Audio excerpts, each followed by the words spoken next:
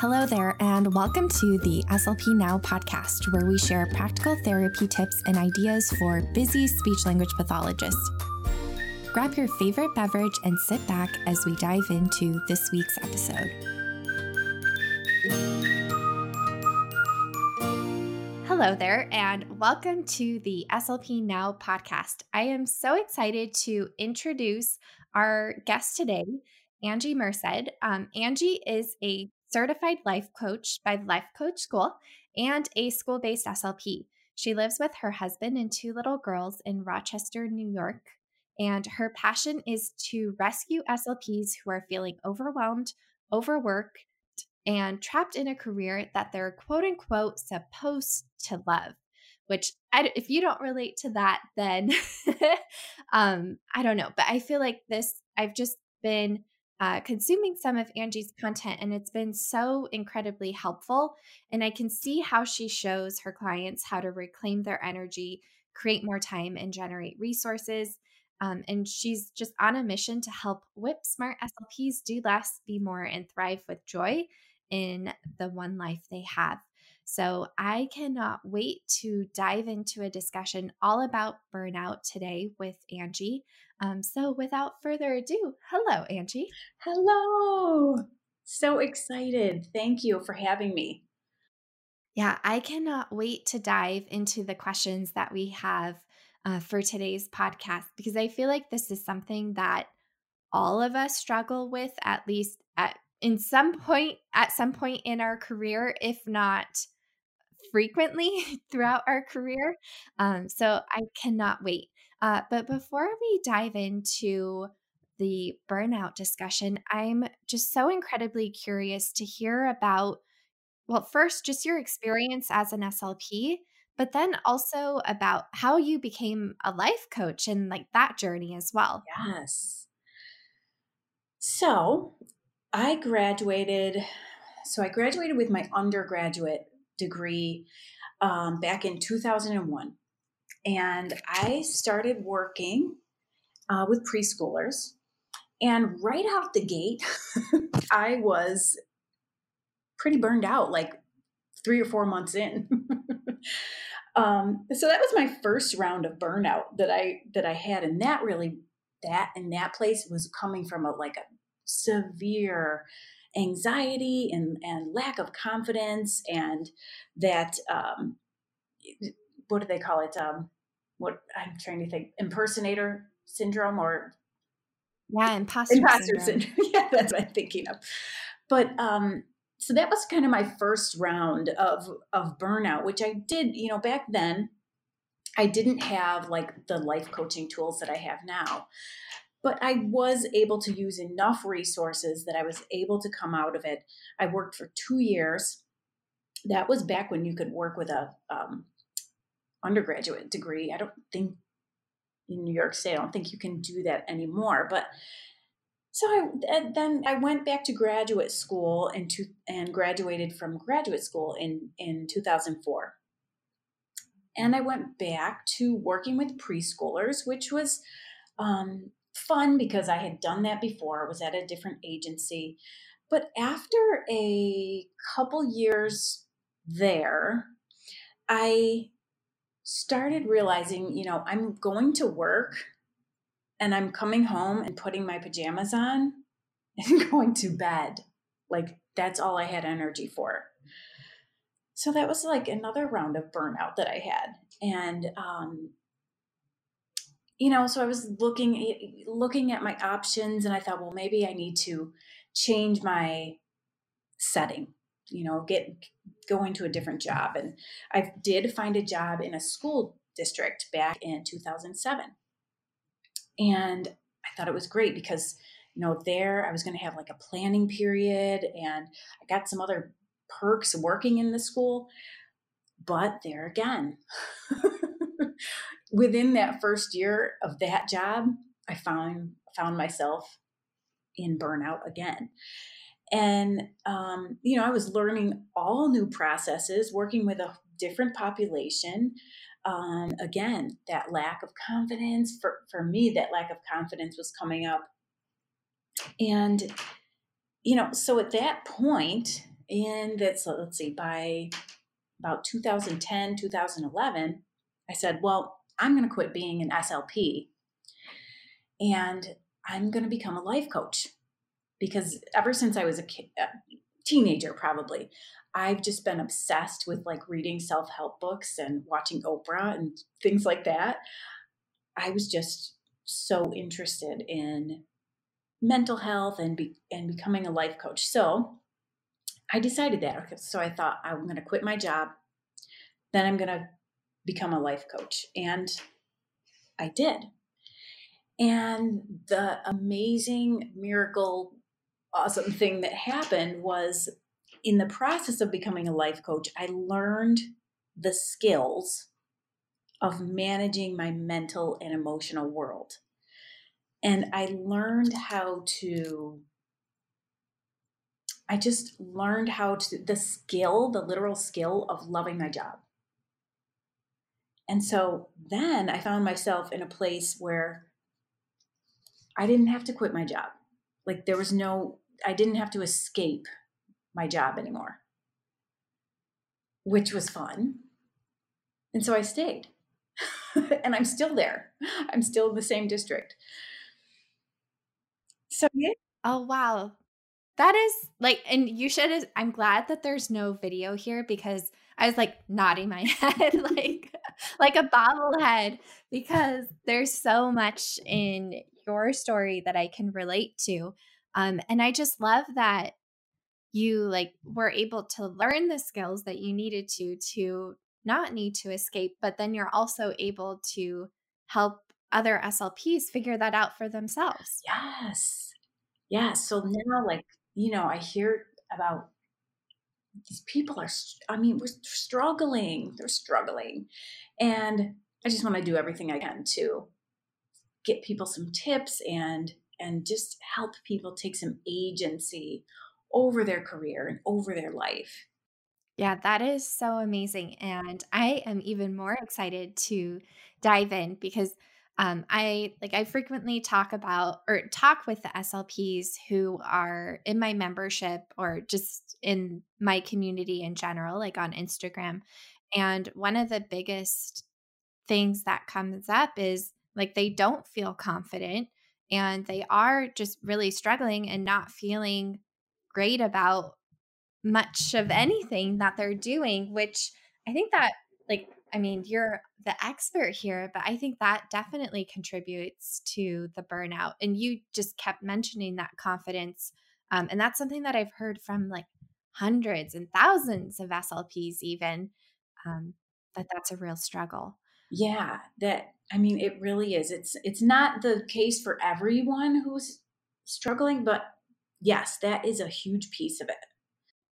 And I think it's like just the broad scope of practice. And especially in the schools, we can, like, there's so much on our like paperwork on our plate, and then all just big caseloads and all of those things. So I'm excited to hear your perspective, but I think that makes sense.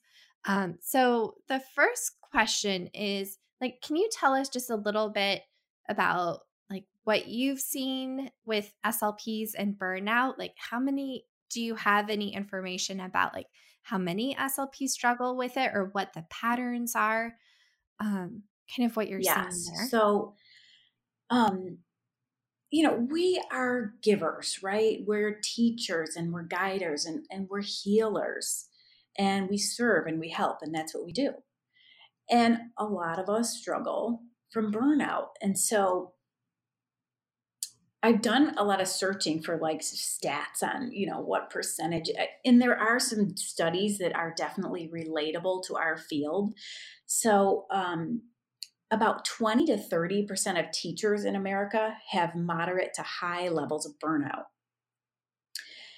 About 52% of medical professionals, so we're thinking doctors, nurses, um, have moderate to high levels of burnout. So those fields are pretty relatable to our field. Um, there's a study out of Canada that said that 76% of SLPs were experiencing mild to moderate signs of burnout. Now, when I read that study, a quarter of the SLPs that were given the questionnaire survey didn't fill out the survey. So my guess is that most of those that didn't fill out the survey were also burned out because they couldn't be bothered with the survey. um, so yeah, if I were to hypothesize like how many SLPs struggle with burnout at some point, I would say it's really because although burnout is becoming more recognized and more understood, it's highly underreported. And I think that it would be closer to like 80%, if I was going to hypothesize about how many SLPs suffer from burnout. Yeah, that definitely makes sense. And if you're looking over the course of a career, I feel like the estimate could be Yeah, like even higher. 99%. Right. Or 100 Right, point right. two. Um, but yeah, so that that makes a lot of sense to me, and I think it's helpful just to get a little bit of the numbers behind it. And I'm curious, like, what are the symptoms of burnout? And maybe it makes sense, and I'll let you decide what makes most sense. But I'm curious, like, how do we know if we're burned out? And then what do you think about the causes of it? Like, it might be make more sense to start there. So, what's kind of cool is that it is being recognized more and more. It's actually burnout is in the ICD 11. um, and it's what it's defined as is burnout is a syndrome conceptualized as resulting from chronic workplace stress that has not been managed. And there's three components. They define three components of burnout. Now, the first one is I always talk about, if you picture like your spaghetti strainer, if you're a bowl, normally, when you're in burnout, you're a strainer. And that it goes along with that first component of burnout, which is energy depletion. So you're physically, mentally, and emotionally exhausted. So that's the first, and these do occur in progression. That's the first part. The second part that I see is what I call brain fog. And so there's a mental distance. So your brain actually becomes pretty cynical, pretty critical, very negative. And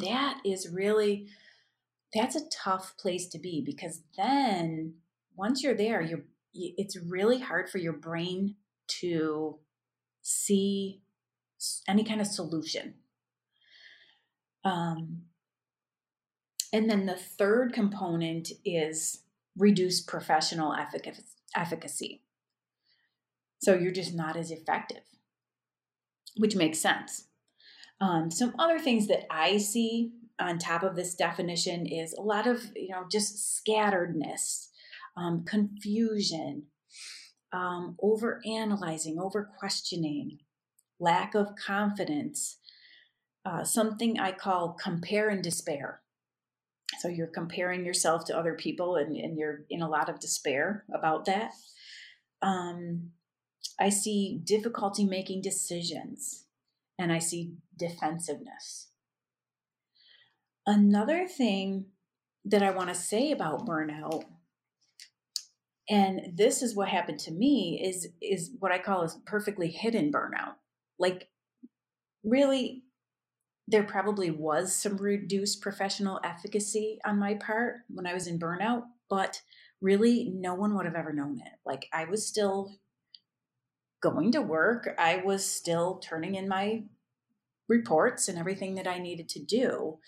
It's just when I was getting home, I was overeating, watching Netflix, staying in my pajamas all weekend. And not because I wanted to, but because that was all the energy I had.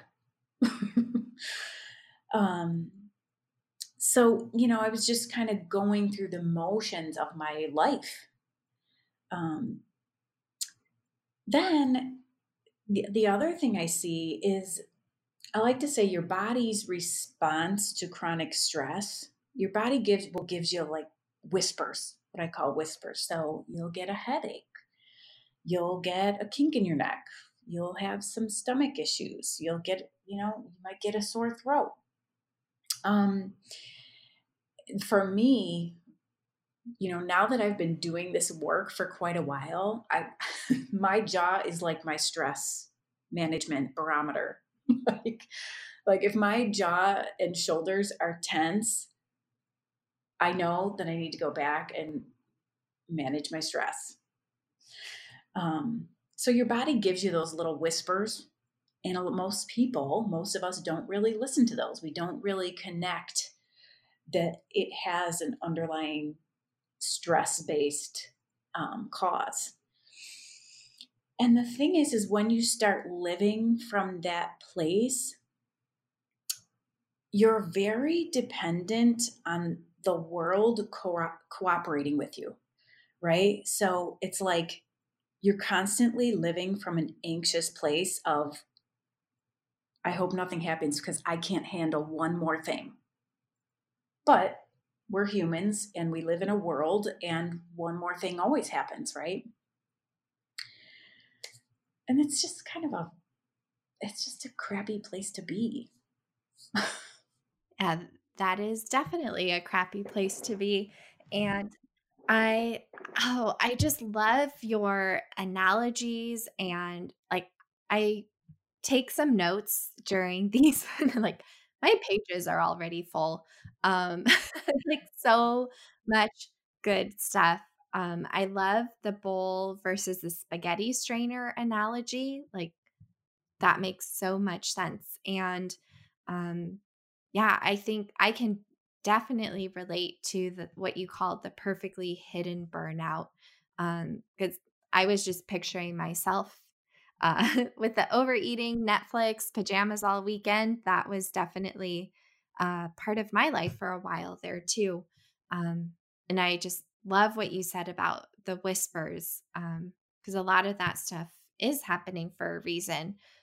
So incredibly helpful. I think that's a great breakdown and a great kind of check-in for other SLPs too. 'Cause the first step is being able to recognize what's happening, because then we can take Yeah. some next And steps. that's the tough thing about burnout is it's hard when your brain is kind of cynical and negative. It's actually hard to recognize it. It's hard to have some openness and curiosity about yourself. That's the tough part. So Yeah. that's why, I think education is huge here. Yeah, I agree. And you are the perfect person to break this down. So I am very excited. Um, and I think so, based on what you were saying, like burnout comes from chronic workplace stress that hasn't been managed. Like, was there anything else that you wanted to say about the cause there? Yes, there is more I Okay. want to say. So so I've got a few things here. So yes, nobody teaches us how to manage stress. Like most people, we really don't know how to manage stress. Like we have these like clues like do yoga and drink a green smoothie and take a bath, like, but that doesn't really teach us how to manage stress. We don't learn it. We certainly don't learn it in our training. We don't learn it in grade school. Most of our parents don't teach us that. Um, for me, it's something I learned in becoming a life coach. And, there's things that happen in our world. We do have stressors and we do have triggers. Like, I know that that's kind of a word nowadays, like trigger warning. But, my thing is, let's not have a life where we have to avoid every single trigger because triggers are going to happen in our world. That's just part of being a human. So things like, you get three new avails or you have some new students, or you've got a student with some specific behaviors, or you're asked to, I don't know, write another report, or just all those things come up, and those definitely might be triggers, right? And so how do you manage those triggers? um, Not being able to manage them is the one of the big causes. The other thing that I like to think about is, we don't know how to say no. Um, and I feel like part of this comes from our grad school training because you think about grad school, it's like, I know for me, it was pretty intense. Um, it would be like you have to push yourself through and then take this test, push yourself through and write that lesson plan and do your practicum, and push yourself through and jump through another hoop, and we kind of condition ourselves to like live our lives that way, but it's not sustainable. And I think, when I talk about, people don't know how to, so saying yes and saying no, people have just said yes to too many things, and they need to say no more, um, and create good boundaries, good healthy boundaries. So, specifically like time boundaries, right? So making sure you have a time to work and a time to rest and a time to be with your family and your loved ones, and making sure your time is organized in that way. Now, something I continue to work on is, when I have a coach, I am a life coach, and I also have a life coach. And one of the things I continue to work on is a massive resistance to rest and relaxation. So a lot of us are, we're watching Netflix, but the whole time in the back of our mind, we're saying, well, I should do this and I should do that. And so we're not truly resting. Yeah, I totally can see that, and I think, like, I'm thinking back to the weekends when all I did was watch Netflix, and I definitely didn't feel rested after doing that, and I think part of it is because, like, yeah, I was just, like, lounging in my pajamas watching Netflix, but I was also, like, constantly scrolling through my phone and thinking about Johnny and Alice and, like, thinking about what I was going to do for my therapy plans and all of that. So I think um, there's really an art to true relaxation, I think. Yes. And I think part of it is just, yeah, like I said, we have to kind of undo that tendency that we have to push through and just realize that it's not sustainable. And yeah, just getting into that wholehearted rest. And I think that, well, I'll get into my tips in a little bit. I'm going to get into that. Um, but putting those time boundaries for your rest and putting your time, your relaxation in your schedule first, because if you're not rested and if you're just, you have no energy, you're not effective, right? So it's just a really, we have to work at undoing those tendencies though. Yeah, that definitely makes sense. And it's like trying to pour from an empty cup because it might feel selfish or like I don't have time to rest. Like, what are you talking about? I have my job and my three kids and all of this stuff happening. But if we don't take that time, then Yes. like we're not able to show up and be like our best selves for our students and our families and just for ourselves too. Yes, yes. I'm so glad you said that because, and the thing is once you actually practice it and learn how to wholeheartedly rest and relax, I mean, it doesn't actually take as much time as you think it would. Because, like you said, like a whole weekend of, eh, you know, having that brain spin of all the things you should be doing, but you're on the surface, it looks like you're resting, but you're really not in your mind. All that time isn't restful. Whereas if you actually just wholeheartedly rest for an amount of time, it really is rejuvenating. Um, So helpful. So I am getting like I'm super excited to dive into like some of the tips and tricks that you might have for us. So let's say that an SLP is beginning to experience the signs of burnout or they're deep in it. What like tips or strategies or like what would you tell us if that's where we are? yes. So I have so much for you, but fundamentally, the first thing is giving yourself the gift of, openness, and just giving yourself the gift of curiosity about, you know, what's going on? What what do I need? There's but there's a graphic out there somewhere that it says, our students must Maslow before we can bloom. And I love that. So it's referring to Maslow's hierarchy of human needs versus Bloom's taxonomy of the educational objectives. Um, so basically, we have to take care of our human needs before we can learn and apply things and self actualize. So, just on a very basic level, when you're in burnout, taking care of your physical needs actually starts to slip. Like, make sure you're getting at least what is it? Half your body weight in ounces of water a day.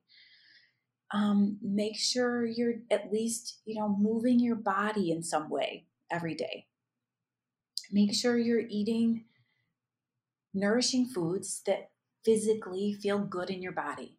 It doesn't have to be complicated, but just taking care of your physical needs. That's a place to start, and just being very gentle with yourself and being curious. Like a question, I like to use powerful questions with myself and my clients. And one of the questions that I ask myself and I have my clients ask themselves is, what's the matter, love? Like, what's up? Like we ask our students, like, what's going on, baby? Right? Just asking yourself and opening yourself up to just being curious about what's going on with you. Because I think that helps to crack that cynical, defensive, uh, critical mindset that happens when you're in burnout. Um, the other thing that I touched on before is really creating clear time boundaries for yourself. Sometimes we get to a place and we realize that we've given too many yeses and not quite enough no's. So making sure there's that time for you to rest and time for you to connect with your loved ones, and definitely time to work. Okay. So five. I have a 5-part series on my website. 5 effective ways to get your time and energy back. So I'll just go through the list, but then I'll go in depth in each one. Does that sound okay? That would be perfect.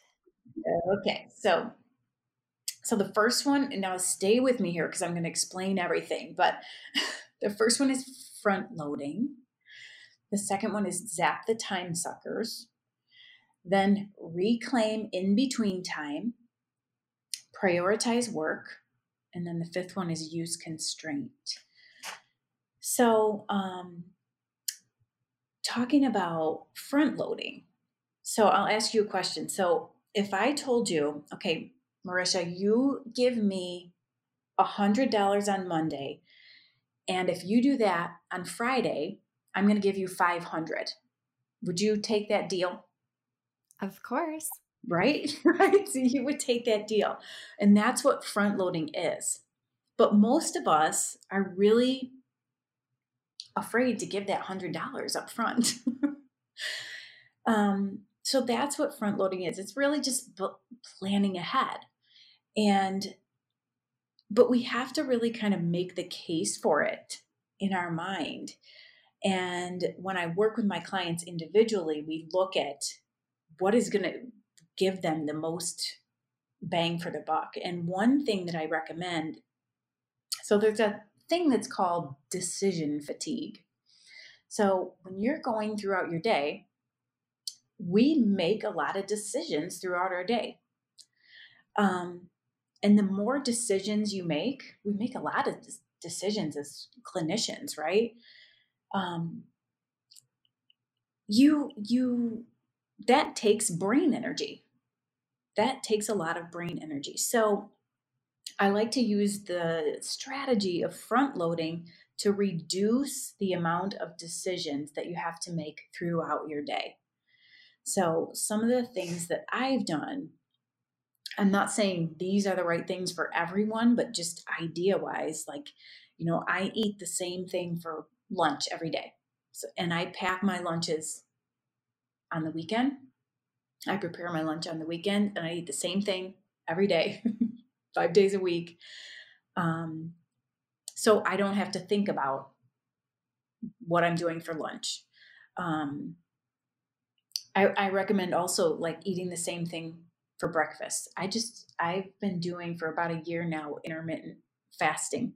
So as far as that, I don't even have to worry. I don't even have to make a decision about breakfast anymore. Now, I'm not saying everyone should do that by any means. It's just an example of how you can reduce your decisions. I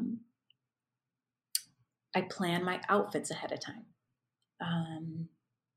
This is your expertise here, like work in themes. I use a lot of literature as well. Using materials that can be adapted for lots of different groups. One thing that I've decided too is when I take my daily notes, I write 1 to 2 sentences, no more than 2 sentences, with one piece of data. And then period. I don't do any more than that. That decision has already been made. That's what I don't spend a lot of time deciding what I'm going to include in my daily note for my sessions.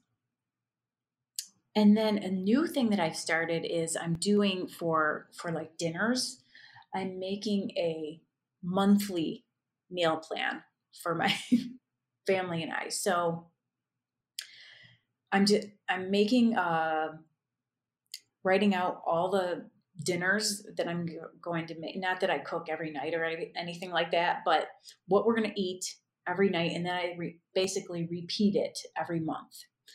So I already know what I need from the grocery store. I know there's not a lot of decisions that have to be made on a daily basis.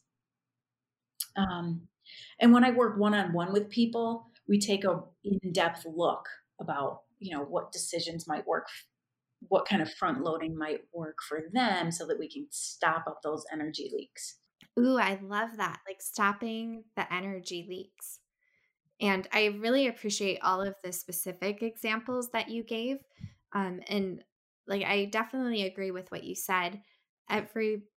Each person will need everyone has their own energy leaks. And there's definitely different areas that we could work on reducing the decisions. But I really appreciate those examples because I think that really helps. Yeah. Yeah. So the next one is zap the time suckers, which is kind of a funny name that I call it, but they really are time suckers. So it's, to give it a definition, it's, those activities, little things that we do that aren't quite aligned with our goals and what we want for our future self, or even just our daily goals. Like if your daily goal is to get your session notes in, but at the end of the day you pick up your phone and you're scrolling on Facebook or whatever it is that you do, that would be considered a time sucker.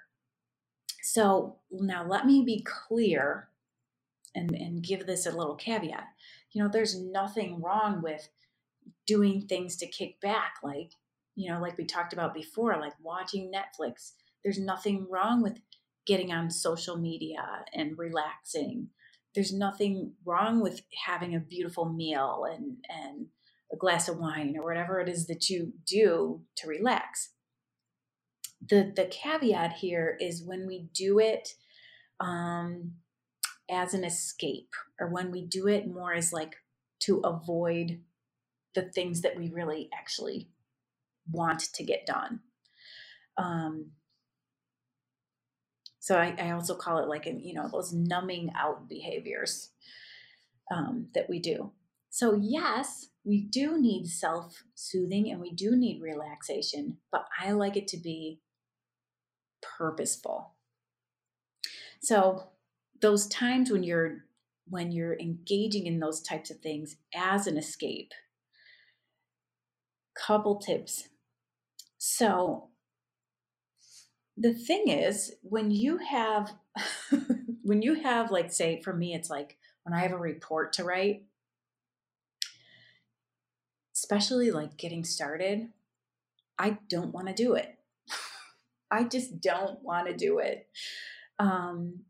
So my tendency is, if I let myself just go, I'll go and scroll Facebook for 10 minutes, or I'll go and commiserate with my coworkers for half an hour about how much work I have to do. Or this is kind of a joke with my coworkers, but Mrs. Merced will get into the prize box. And it just takes me away from my bigger intention and what I want to create, because I like to leave work at work, because I do have, a husband and 2 little girls at home, and I want to spend that quality time with them when I get home. So we are doing those things to kind of avoid a negative emotion. So I want to get into just a little bit. Let's touch on emotion. So in life, we experience positive emotion and negative emotion, right? So that's just normal. That's a part of life. You're going to have positive things and you're going to have negative things that cause you to think negative thoughts and feel negative emotion. But I think there is useful negative emotion versus useless negative emotion. So some examples of negative emotion that's really not useful for us would be like regret, feeling guilt, which I know a lot of us SLPs feel that way, especially mama SLPs too. We feel the guilt, confusion, worry, compare, and despair. Those really aren't useful emotions, negative emotions. Whereas the feeling of discomfort could be useful. And when I say that, I mean, like when I go to write that report, it's uncomfortable. Like I don't want to do it. It's uncomfortable. So this is a really fun tip. Wait for it. It's feel the discomfort. Just let yourself be a little uncomfortable in the beginning. Now, you might not love that discomfort, but discomfort is better than what you might feel on the back end if you don't start the project, right? And that's where the regret and the confusion and the guilt and the overwhelmment, that's where all those emotions start to come in that feel even worse than that initial discomfort. Does that make sense?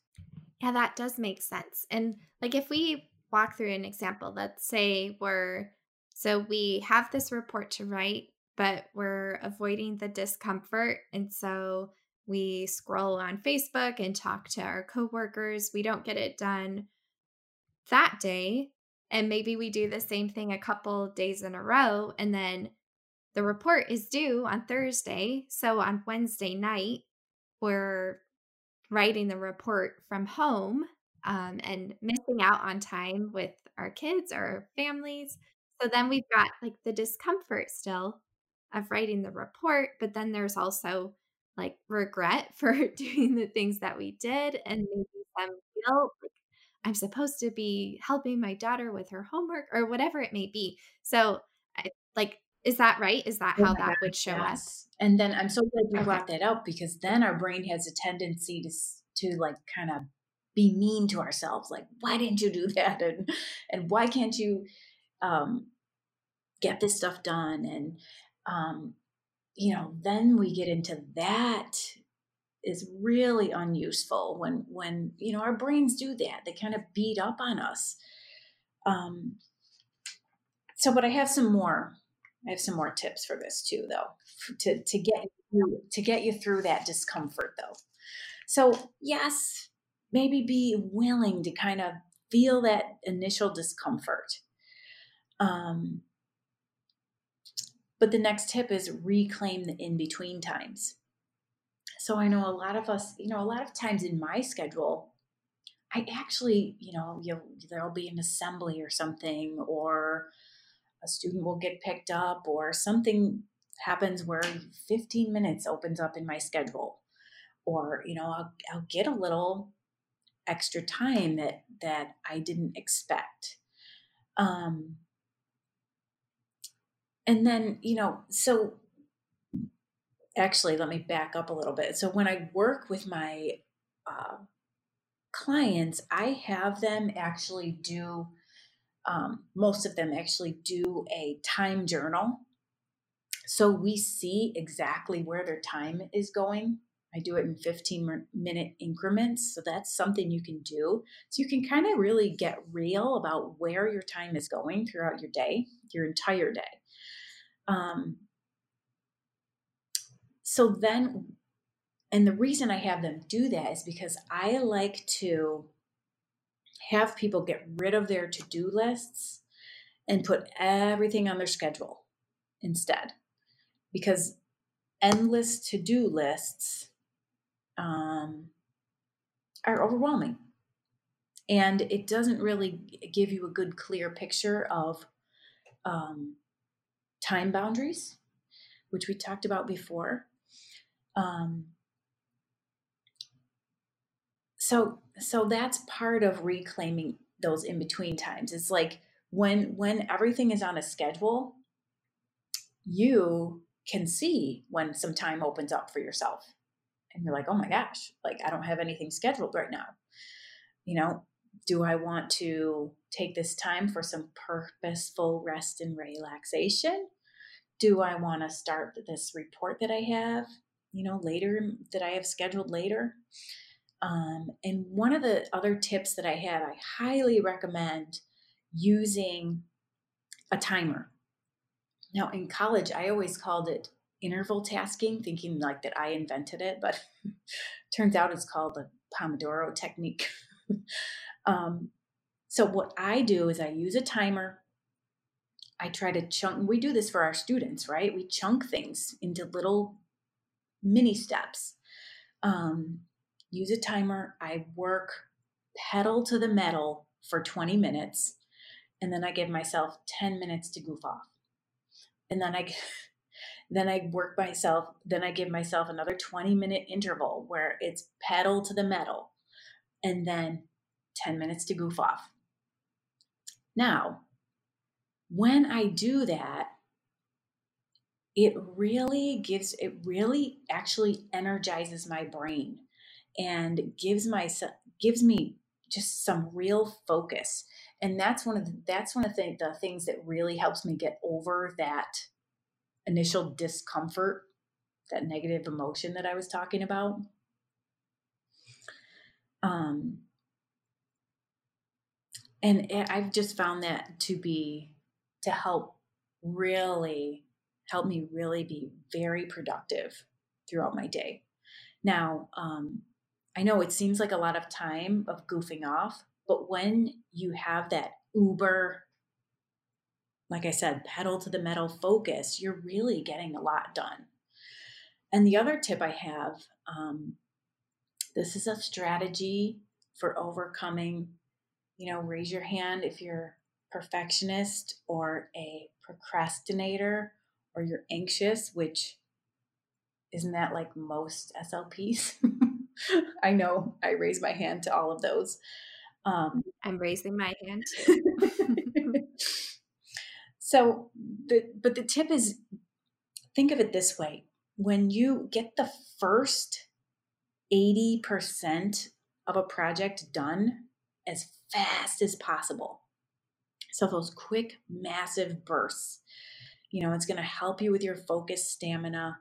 And the other thing it's going to help with is help you hack your perfectionist fantasies. Now, today, I was looking at my notes and what I was going to talk about today and prepare, and I caught myself fantasizing about how I wanted to prepare to talk with you. And I pictured myself going downstairs in my office and laying out all my articles and reviewing them. And so, I caught myself actually using a lot of time fantasizing about how I was going to prepare rather than just preparing. And I think a lot of us do that. There's that over researching and just, we do speech pathologists tend to overcomplicate things? Probably.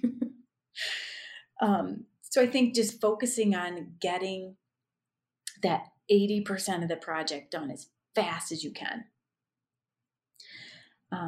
will really kind of help you get through that initial discomfort of starting a project. I used to thinking about putting time boundaries on things. Now most reports I can write in an hour or less. And that's my reports. I work with third through fifth graders. So, the reports that, I'm kind of used to writing, I can write them in an hour or less. And, but what I used to do is get super complicated and take a report home and literally probably spend 12 plus hours writing the report simply because I had no time boundaries for myself. I would say, well, I'm going to write this report on the weekend. So it would take all weekend. Yeah, and I know that, like, especially for newer SLPs, it's like, I don't know how long it's going to take me. Like, how do I put that time boundary or whatever? And I think, like, we might not know, but we can just pick a time. And I feel like I think this is kind of jumping ahead to one of your future points, but I think we just have to take a guess and just go for it. And it's kind of surprising how that actually ends up working out. Yes, yes, yes, because at least you have that mental expectation for yourself initially. Yes, and I'll get to a little more on that um, later on. But so the next one is, just prioritizing. So that's just thinking about your whys, thinking about your whys. Now, my priority, in the past, I would say 5 years, I've realized how much my mental health is the most important thing. for me because that creates everything. So that is my number one priority. But do I spend the majority of my time on that? No. Like, your priority doesn't necessarily have to be the thing you spend the most time on. The next priority is my family. But we spend a lot of time at work. We spend a lot of time sleeping too. Those are priorities too. Um, so those priorities might not always align with time. So it's good to just know that. The other little point I like to bring up is Stephen Covey has this concept of, urgent versus important. So just thinking about the things that come up when I have my clients do their time journal, it's interesting, we kind of go over what urgent things come up. So the urgent things are like,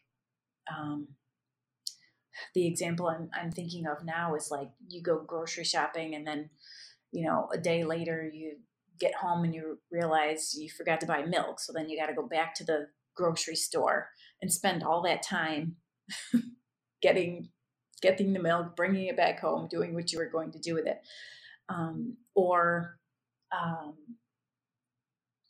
I just had another idea and I lost it. But basically, when you're having a lot of urgent, kind of unexpected things coming up, that is a lack of front loading. So it's that you got to pay that $100 on Monday so you can get that $500 back on Friday. So the urgent versus the important things. So thinking about spending your time on those important things rather than the urgent things coming up. The other thing is some of us overcheck our emails, right? Like I really try to only check my emails once or twice a day because it's really just not that important. Like there's nothing that urgent that I need to be checking my email more than that. So just, kind of clarifying in your mind, what are the urgent things that are coming up and what is truly important. The other part is clarifying for yourself your have tos versus your want tos. And now most of my clients, including, I've had this too, is they'll tell me, well, I have to work. Like I have to pay my bills. Like that's obvious. But something I tell them is you actually don't have to work and you don't have to pay your bills. It's just, if you're honest, like you don't want to experience the consequences of not paying your bills. Like maybe you don't want to be homeless, right? Or another example is paying your taxes. People will say, I have to pay my taxes. I don't want to, but I have to. And you really don't have to pay your taxes. It's just that you choose, you don't want to go to jail or pay penalties or whatever it is that you have to do. So I would clarify for yourself and give yourself that subtle but important distinction of you want to work because you do want to pay your bills because you don't want to be a bag lady, right? Or you don't want to live, you don't want to be homeless. So just giving yourself, like, it is true, you do want to do these things. I think that part is important. And the last tip that I have, let me give this to you. I want to give you as many tips as possible, is to use constraint. So that's kind of like minimalism for your life and your career. The problem with that is most people, when we hear the definition of constraint, is limiting and restricting yourself. And when we hear that, what happens? If you're going to limit yourself and restrict yourself, I know for me, the rebellious inner emotional child comes out and says, no, I'm not doing that. Or we have that fear of missing out. We get the FOMO. Or our perfectionist fantasies start coming out, right? Like, I have to get this right. Like, we have to make it overcomplicated. We have to um, do more and research more. And all of those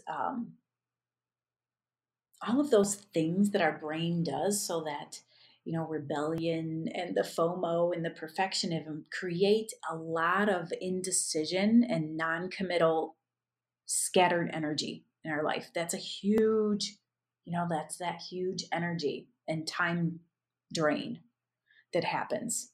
So I do recommend that you constrain your time. And if you've ever heard of Parkinson's law, it's work expands to the time available. And who decides what time you have available? You are actually the one that gets to decide that. So going back to that, when I said the report would take me a whole weekend to write versus, 1 to 2 hours to write.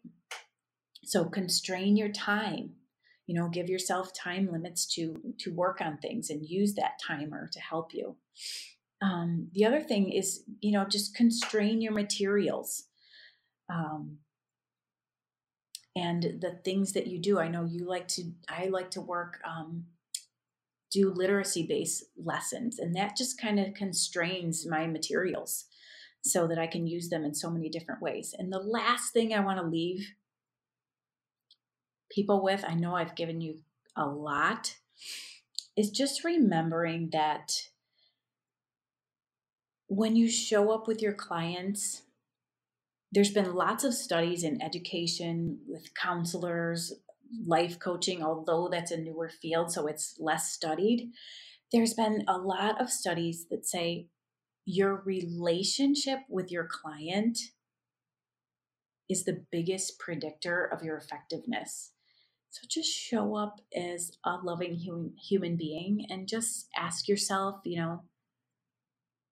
can I be a human being today with my students, with my clients? And I think we can all answer yes to that.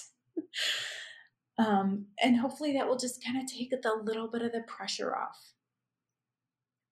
And so hopefully I've given you a lot of tips and things you can try like tomorrow. And don't get overwhelmed with it. Just try like one thing. Oh, I love that. I love when episodes are packed with practical tips, and this one is overflowing with them. Like so much good stuff.